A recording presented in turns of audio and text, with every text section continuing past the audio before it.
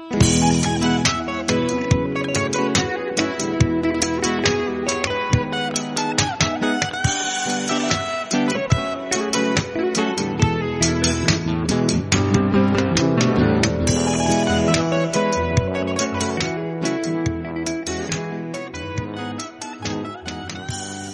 afternoon, everybody. You're very welcome to Gospel in the City today. Good to see you all here today. So we're continuing our series on God in the Dock, and this is the second one in our series. So today Sam's going to be taking us through God at work. So last week we had Christoph here, and Christoph was talking to us as well in that same series. And this time we're going to be doing God at work. So my name's Laura. I'm on the leadership team here at Gospel in the City. And I just want to introduce to you Colin Moore, who's coming along to help out and joining the team here. So I just wanted to take the opportunity to ask him a few questions for yourselves. So hello, Colin. How are you? Hello, Laura. Fine, thank you. And what is it that you do when you're not at Gospel in the City? Okay, so I left work my job of 32 years, Bombardier, over in Queen's Island in March, and took some time off. Just started with NISRA, Northern Ireland Statistics and Research Agency, so that would be mainly. And then 2 days a week I study with Cornhill, Bible course on a Thursday and Friday. So. And you answered my second question already, so you're ahead of the game, which is a good sign. And then what made you come to Gospel in the City? What brought you here? Well, it's all Sam's fault, because our first day back at Cornhill this year, Sam gave a little plug for Gospel in the City and a little plea, a plug and a plea, I think it was, wasn't it, Sam? Just if anybody had any spare time and could come into the city centre on Wednesday at lunchtime, he would be glad to see us. So I think I was the only one that responded to the plea, but here I am. Great. Well, thank you very much. You're very welcome. So do take a chance to say hello to Colin at some point.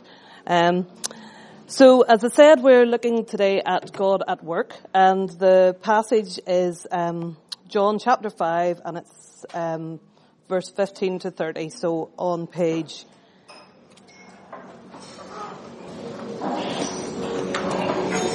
So 15 to 30 on page 14 of your little books there, the John's Gospel. So, and this is why the Jews were persecuting Jesus, because he was doing these things on the Sabbath. But Jesus answered them, "My Father is working until now, and I am working." This was why the Jews were seeking all the more to kill him, because not only was he breaking the Sabbath, but he was even calling God his own Father, making himself equal with God. So Jesus said to them, "Truly, truly, I say to you, the Son can do nothing of his own accord, but only what he sees the Father doing. For whatever the Father does, that the Son does likewise. For the Father loves the Son and shows him all that he himself is doing. And greater works than these will be shown him, so that you may marvel. For as the Father raises the dead and gives them life, so also the Son gives life to whom he will. The Father judges no one, but has given all judgment to the Son, that all may honour the Son just as they honour the Father. Whoever does not honour the Son does not honour the Father who sent him. Truly, truly, I say to you, whoever hears my word and believes him who sent me has eternal life. He does not come into judgment, but has passed from death to life. Truly, truly, I say to you, an hour is coming and is now here, when the dead will hear the voice of the Son of God, and those who hear will live. For as the Father has life in himself, so he has granted the Son also to have life in himself. And he has given him authority to execute judgment, because he is the Son of Man. Do not marvel at this, for an hour is coming when all who are in the tombs will hear his voice and come out, those who have done good to the resurrection of life, and those who have done evil to the resurrection of judgment. I can do nothing on my own. As I hear, I judge, and my judgment is just, because I seek not my own will, but the will of him who sent me. Amen. Great, fantastic. So I don't know about you, but if you've been following the news that's been coming out of America over the past few weeks, you'll have seen that it's all about impeachment. Donald Trump had a conversation with the Ukrainian president that people felt was inappropriate, and he is going to be impeached, or at least they're going to try to impeach. I'm not quite sure what the technical process exactly is. But I've been listening to a podcast that was talking about this impeachment process, and they were making the point that normally in impeachments, what gets the president is the cover-up. It's not, they maybe do something very small to start with, but it's really when they lie and try and cover up the truth, that's when you really get the person on the hook for what they've done. But they were saying, this current impeachment doesn't look like it's going to go that way. Because Donald Trump is the opposite of somebody who covers anything up. He just puts it all out there. He doesn't care. He just releases the transcript of the conversation, and all the evidence is right there for people to have a look at. Well, in John chapter 5, which we're going through this month in Gospel in the City, Jesus is very much on trial. It's a kind of an impeachment moment. But it's a kangaroo court, I think you'd have to say. Jesus' enemies, the Jewish leaders, are really seeking to kill Jesus, and they're seeking to justify doing that. There's all kinds of courtroom language in this passage. We heard in the passage Laura just read lots of language of judgment. Next week we'll see lots of discussion of various witnesses that are being brought forward. So Jesus is on trial. And last week we saw the reason why Jesus is on trial. We saw that Jesus heals this man who's disabled, crippled, by the pool at Bethesda. And it turns out, we saw there just at the start of our reading this afternoon, that was taking place on the Sabbath. And that leads to the first charge that the people who want to put Jesus on trial bring to him. Have a look at verse 16. This is why the Jews were persecuting Jesus, because he was doing these things on the Sabbath. So that's the kind of the first charge, the kind of the hook, if you like, or the initial kind of infraction. So we're going to have a look at how Jesus responds to that. Verse 17. But Jesus answered them, "My Father is working until now, and I am working." Now that, I think, is a really interesting little phrase, and I want to take a bit of time to unpack it. So it comes in two parts. There's two sort of sides to it, and the first thing Jesus is saying here is he's talking about God the Father's work. My Father is working until now. Now, if you're a Jewish person, if you're somebody who knows the Bible reasonably well, that might seem like a little bit of a strange comment for Jesus to make. Because if you go and look at the first chapters of the Bible, Genesis chapter 1, chapter 2, you find that we're told there that God creates the world in 6 days, and then on the seventh day, God rests from all his works. So 6 days of work, and then a seventh day where God doesn't work.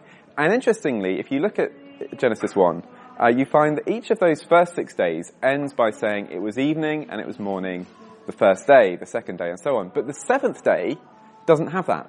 There is no evening and morning to the seventh day.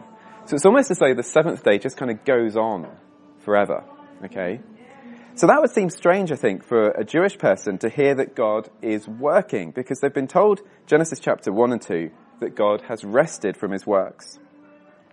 But actually, if you look at the rest of the Bible, it is clear that God is continuing to work. Although he's finished creating the world, he is still working. And probably the big example that a Jewish person would have had in their mind was the Exodus. God rescued his people out of slavery in Egypt, brought them into the wilderness that we thought a bit about last week, and ultimately he brings them into the Promised Land. And the Promised Land of Israel in the Bible is referred to as God's rest. Okay, it's a place of rest. It's going to be a place where the people can relax, they can enjoy life, they can enjoy being with God. And so what you see as you look at the whole Bible is that this seventh day, this day of rest, is actually a picture of the future that God has for his people. God promises to bring his people to a future time and place of rest. So this is what Jesus is saying, I think, here, when he says that God the Father is working. He's saying that God is continuing to bring his people into this place of rest. So you can see on your handout there, I've got the diagram. I've got the 6 plus 1 kind of pattern. And that was the pattern for the kind of the week. 6 days you'll work, and then on the seventh day you'll rest. That was the Sabbath, the day of rest, the day of ceasing from your work. But I think it's important to see that in the Bible, that 6 plus 1 pattern isn't just the pattern of the working week. it's also the pattern of history. There's a sense in which the seventh day never finally comes until God brings his people into the permanent, everlasting Sabbath rest that he's promised for them. So God, if you like, is working all through history to bring people forward into the seventh day, the Sabbath rest for the people of God. So that's God the Father's work. That's what Jesus says his Father is doing. He's working to bring his people into rest. And secondly, this verse tells us something about what Jesus sees his own work as. Jesus says, my Father is working until now, and I am working. So Jesus is saying, this is why I can heal this man on the Sabbath day. Because when I'm healing somebody on the Sabbath day, I'm actually doing God's work. I'm doing this job of bringing people into God's rest. So this healing is like a kind of a sign of the future Sabbath rest for the people of God. Now that deals, I think, with the issue of breaking the Sabbath. Jesus is saying, I've come to do exactly the same work as God. So of course I'm going to be working on the Sabbath because God is working to bring people into the eternal Sabbath. But even if it deals with the first charge of breaking the Sabbath, it actually just creates another issue. Okay, we're in impeachment territory. But this is very much not a cover-up, is it? It's more like just Jesus is being totally honest. He's saying, yeah, look, here's all the evidence. I'll show it all to you. The problem that this raises is that Jesus then, verse 18, is making himself equal with God. And so that's the second and probably even more serious charge that Jesus is going to have to deal with. But before we move on to that, I just want to make one little comment just from verse 17. And that is that God is working. God is presented to us in the Bible as working. We could almost say God is a worker. I think that's probably going to be helpful for us to think about in the middle of the workplace on a Wednesday lunchtime. And notice we've seen that there's kind of two kinds of work that God is involved in. He's involved in this sort of 6-day work of creating and sustaining the world. That's the kind of the normal work of creation that continues on as God sustains the world.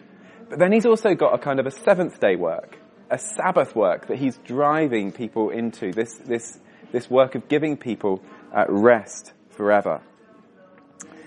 And if you go back to Genesis, you'll find that as human beings, we are made, the Bible says, in the image of God.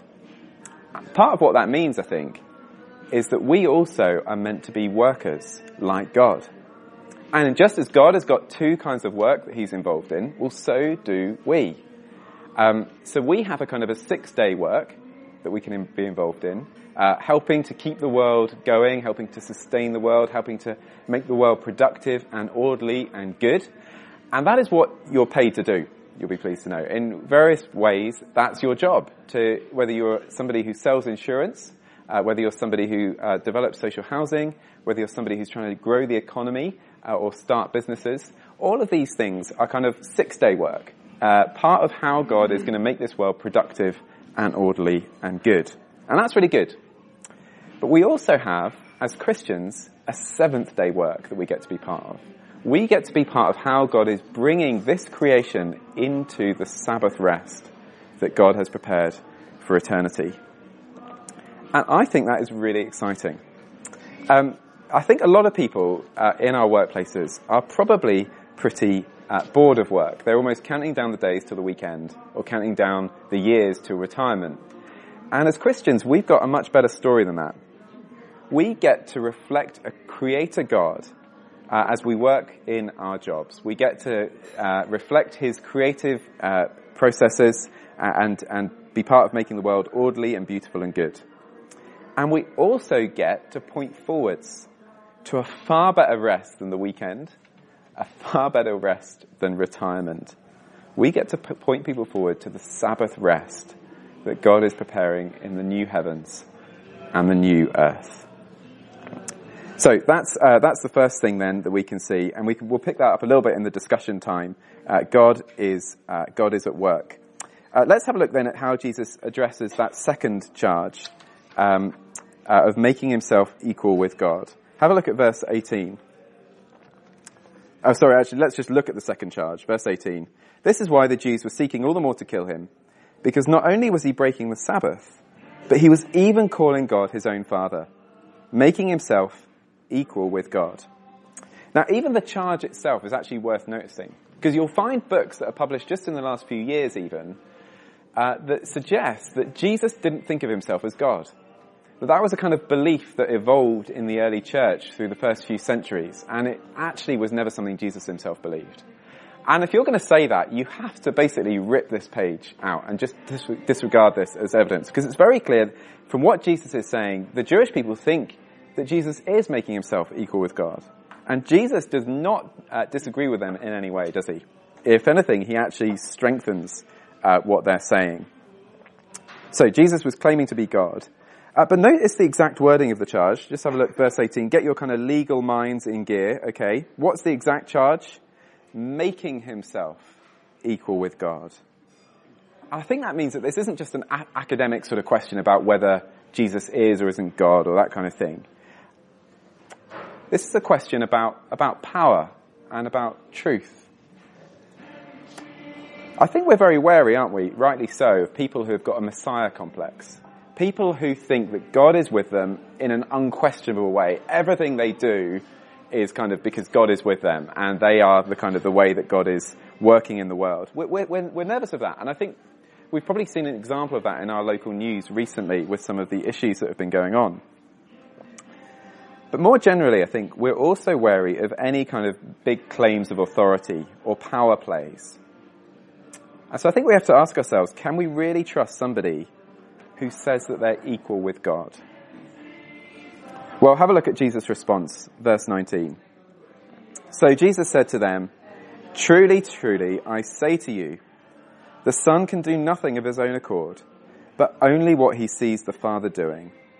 For whatever the Father does, that the Son does likewise."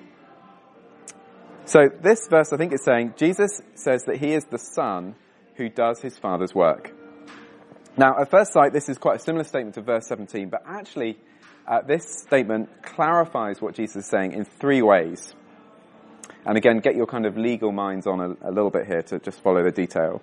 So firstly, this is saying that Jesus does the very same things that the Father does in the very same way. Look at the verse again. Do you see? Jesus says, whatever the Father does, that the Son does likewise. So Jesus isn't kind of just imitating what God does and doing sort of similar things. The very things that God does, that the Son does likewise in the same way. This is important because Jesus is saying there aren't two rival gods out there. And there's not even like the Father and the Son have sort of joined forces to work together. There is a total identity between the Father and the Son. One person said, Jesus and God, you cannot put a cigarette paper between them. They do the very same thing in the very same way. And that's good because it means that Jesus is not coming to us and saying I'm equal with God in any way to rise up the greasy ladder. He's not trying to get one over us. He's saying that he has everything from before the world began. And so the only reason he can be here is as a gift to us.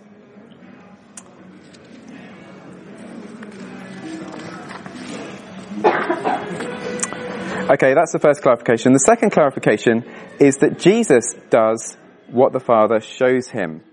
So Jesus does the very same things in the very same way, but there is a kind of direction in God's work. So have a look at the start of verse 19.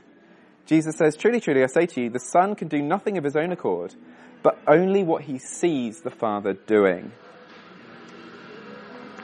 So there's Jesus and the Father do the same thing in the same way, but there's a sort of direction to that, okay? The Father shows the Son what he does, and the Son receives that and does it in the same way. Do you see that? That's a bit of a complicated point, but hopefully you see the works of God come from the Father to the Son. And that means they're almost like a kind of a gift, I think. It's almost as the Father kind of opens up all that he is, the Son receives that and does it in the very same way. So the works of God are almost like a kind of a gift.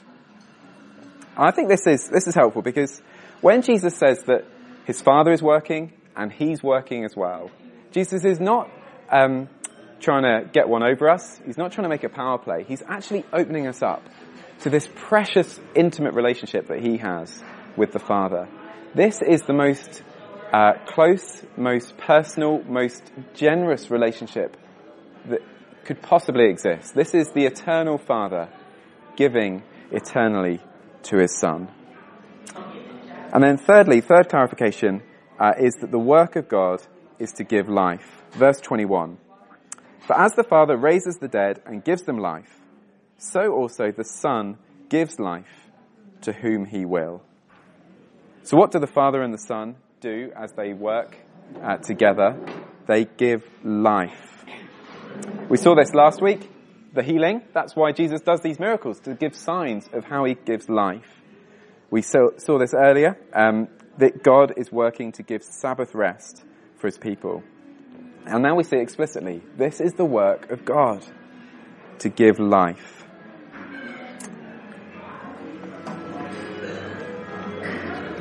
Jesus even says that work of Sabbath rest isn't just out there in the future. Have a look at verse 25. Jesus says, truly, truly, I say to you, an hour is coming and is now here when the dead will hear the voice of the Son of God, and those who hear will live. For as the Father has life in himself, so he has granted or given the Son also to have life in himself.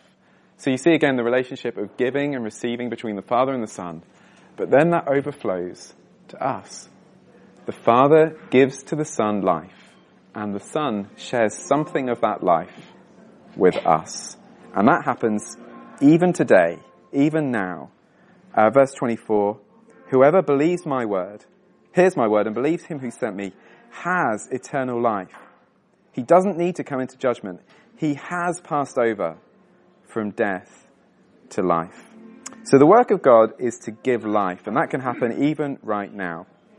Now there is lots about judgment in this passage, and we don't really have time to get into that, and that's not me evading it. I do think for several reasons the work of giving life is more directly the work of God and the focus here, but I'm happy to discuss that later. But let me just make a couple of applications just as we finish up. First application is to our beliefs. We really do need to believe that Jesus is the Son of God. That is how God's life comes to us. That's how we get to be part of the Sabbath rest. We've got a quote on our handout here that we used a couple of weeks ago from Tim Keller.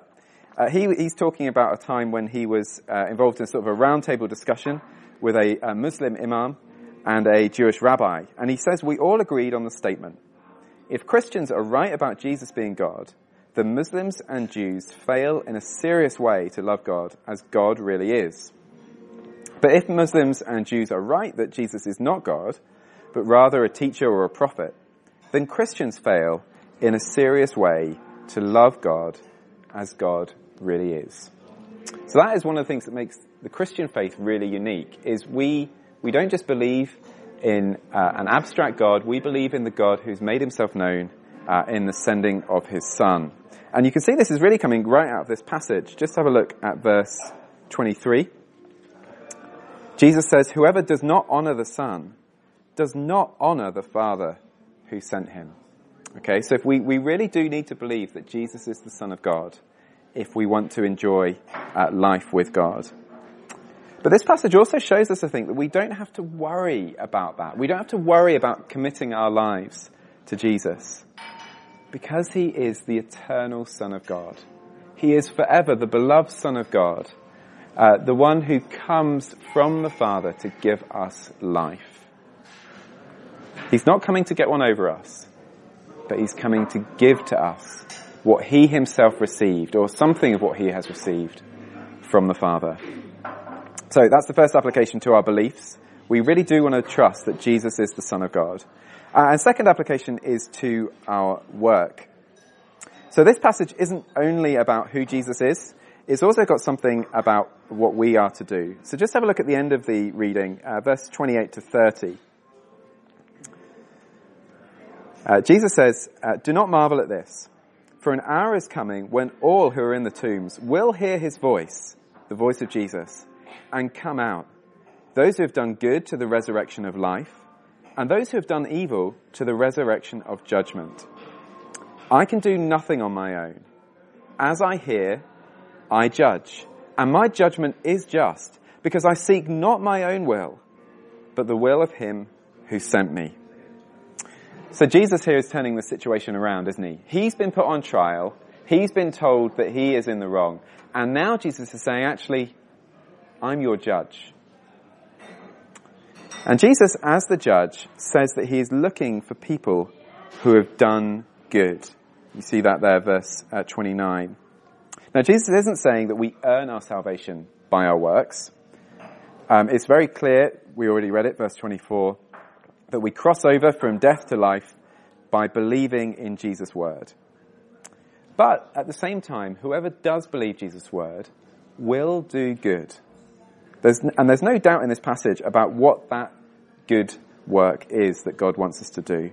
Jesus says that he comes to do the will of him who sent him.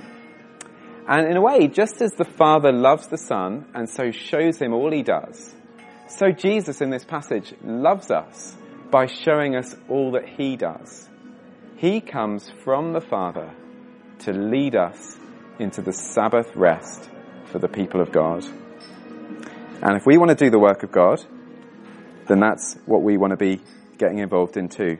We want to be people who are doing 6-day work, looking after this world, making it productive, providing for people physically. And we also want to be people who do 7th-day work, who point our colleagues and our friends and our family to the Sabbath rest that is ready for us in Jesus Christ. That is how God is at work while we're at work. So shall we pray that God would help us to be involved in what he's doing? Let's pray. Our Father, we have touched on some really deep things this lunchtime, things that perhaps we weren't prepared for when we came into the Clayton this lunchtime. But Father, we do thank you for what we've caught a glimpse of even in these last few minutes. The way that you, from all eternity, Father, Son, and Holy Spirit dwell together in this life of perfect giving and receiving, this relationship of love. And our Father, we praise you that that life overflows to us in the coming of Jesus. We praise you that he comes to give us life with you forevermore. We praise you that this is the work that you are working towards. And we praise you that you call us to share in this work, to imitate you as we work in our jobs and as we point ahead to the Sabbath rest of the people of God. So we pray that, Father, that you'll help us to share in this by putting our trust in Jesus and seeking to do good where you've put us. We pray in Jesus' name. Amen.